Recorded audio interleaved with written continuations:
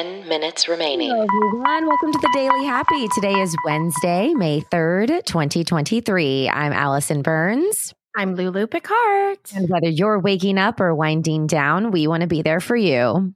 And you can sure be there for us by leaving us a review wherever you're listening to this podcast. Is it on Spotify? They do reviews. Is it on Apple iTunes? They sure do reviews. Is it on Good Pods? Yep. Amy from Maine reviews us like every day on Good Pods. It's amazing. So thank you, everybody, for being out there and helping us grow. Yeah. All right. So I read this headline and I thought it was the beginning, like the setup to like a really weird or bad joke. The headline of this article is, so a porcupine, a hyena, and a warthog walk into a burrow. I was like, okay, where's this going? But basically, there was this scientific paper that was published in the African Journal of Ecology. And it's all about these three animals because they were found cohabitating in one den together.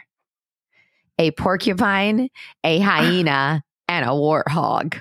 They were all just buddies. All buddies hanging out in this burrow. And they said, they did a whole study. They said it was very cramped, but they had dug it out and with their like quills and their teeth and their tusks. And they all were just like living in there. They said they actually have a healthy, and this is a quote, a healthy respect for each other. And I was like, I would love, I mean, that's the beginning of like a Disney movie, if you ask me. Well, hyenas and warthogs are in Lion King and they are mortal enemies. Oh, that's right. So I think that the porcupine is the peacemaker.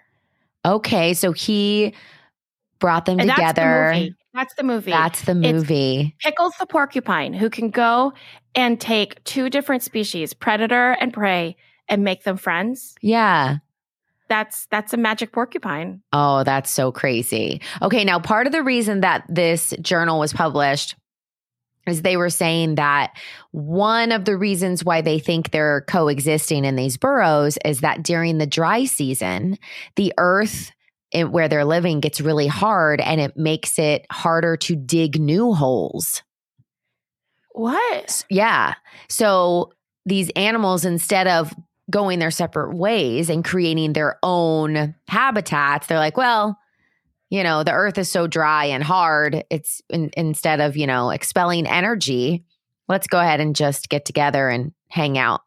And then they said they'll see a lot of times when the rain starts to come back and the earth softens up, that they'll start to go their separate ways. But during the dry seasons, they stay together. I love it. They're buddies. I know. Isn't that just the cutest thing? Yes. I adore that story. That's so cute. I know. What's crazy is I find on this podcast, maybe it's because we're trying to opt out of like terrible life news. And so what I normally gravitate to is animals. Yeah. AI. Which is terrifying in its own way, yeah, but also not feels like real. A science fiction movie. Yeah. I mean, it is real. That's the whole point. But it almost feels like we're making up part of it, like that's some sort of like, movie. And then science, obviously, like stars, space, scientific things, you know? Mm-hmm. And then like feel good stories and random weird stories too. So anyways, I was just thinking about that today because I was like, man, we just talked about animals like on yesterday's episode. And then all I did today was look at animal stories. And I was like, I was just obsessed. And then I found this article where they did a study. I think in another life, besides being a private investigator, that I probably would have like wanted to be some sort of animal science person. Studying what part of the animal? I don't know. Well, like for instance, this whole article is about how different species of animals laugh. Like, They said they have studied hundreds and hundreds of animals, and they have found that 65 different species of animals actually laugh, like vocal, out loud vocal play. Isn't that crazy? Like, I never even thought about that. Dogs don't laugh, right? Dogs is on this list. Okay, so 5 minutes remaining. When does the dog laugh? Like what's the action? Because we know dogs really well, right? Yeah. So what are they saying is the laugh? Because they sure don't make a human sounding laugh. So is it when they wag their tail? Is it when they... Oh, good for you. See, you'd be good at this too. Sometimes I feel like if we were just sitting in a room together talking for hours with no interruptions, we'd figure out everything. Allison, we've made a podcast for the past 5 years, and I think that's literally what we've done, is we've figured out a way to find a room 10 minutes a day where you and I can just go, the world's weird. How do we do it? You're right. You're right. Well, they said that, speaking of dogs, a lot of documentation already exists based on body language with animals. Okay. Like the wagging of the tail, or like if a dog's like kind of like shake the foot, like that's their way of happiness and laughter, like when you're scratching them or whatever. So they call it when their little thing goes like that. Yeah. But they said they're now studying the different parts of their vocal cords, and it may not sound to us like a ha ha ha, right? Like what a laugh would be, but they're finding that the vocal waves of these animals is vocal play. So that basically it's different sounds, either high pitch, low pitch, short or long. They said that there may be a nasal quality or a quiet quality. So all of these different sounds, they're trying to kind of go through. So they said some of them resemble fighting, but it's not. They said that's so cute. Laugh sounds can resemble like non-aggressive just vocal ticks, like up and down. I know exactly what it's like when you're playing a tug with your dog, and then they do that. Yeah. And they said sometimes that's not like, it's not an aggressive thing, or even like it's just their laughter. And there is a video attached to this article from National Geographic, and it is a video of a rat laughing while being tickled. Does it sound like a rat, like a tick, like a laugh? Did you watch it? It's a really high pitched, like. So to us, it just maybe sounds like what we would think a rat would sound like, right? But it definitely, they show the difference scientifically, how like when it normally just like is looking at food, it's like meep meep meep meep, and then all of a sudden when it's being tickled, it's like meep meep meep meep meep meep, like yeah. It's really interesting.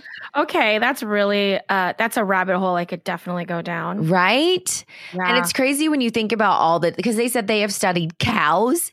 Like I've never thought about a cow 2 laughing. 2 minutes remaining. They talked about foxes and then seals. I feel like for some reason, the animal kingdom in the water, I can buy the laughter because of the high pitched like squeals that happen.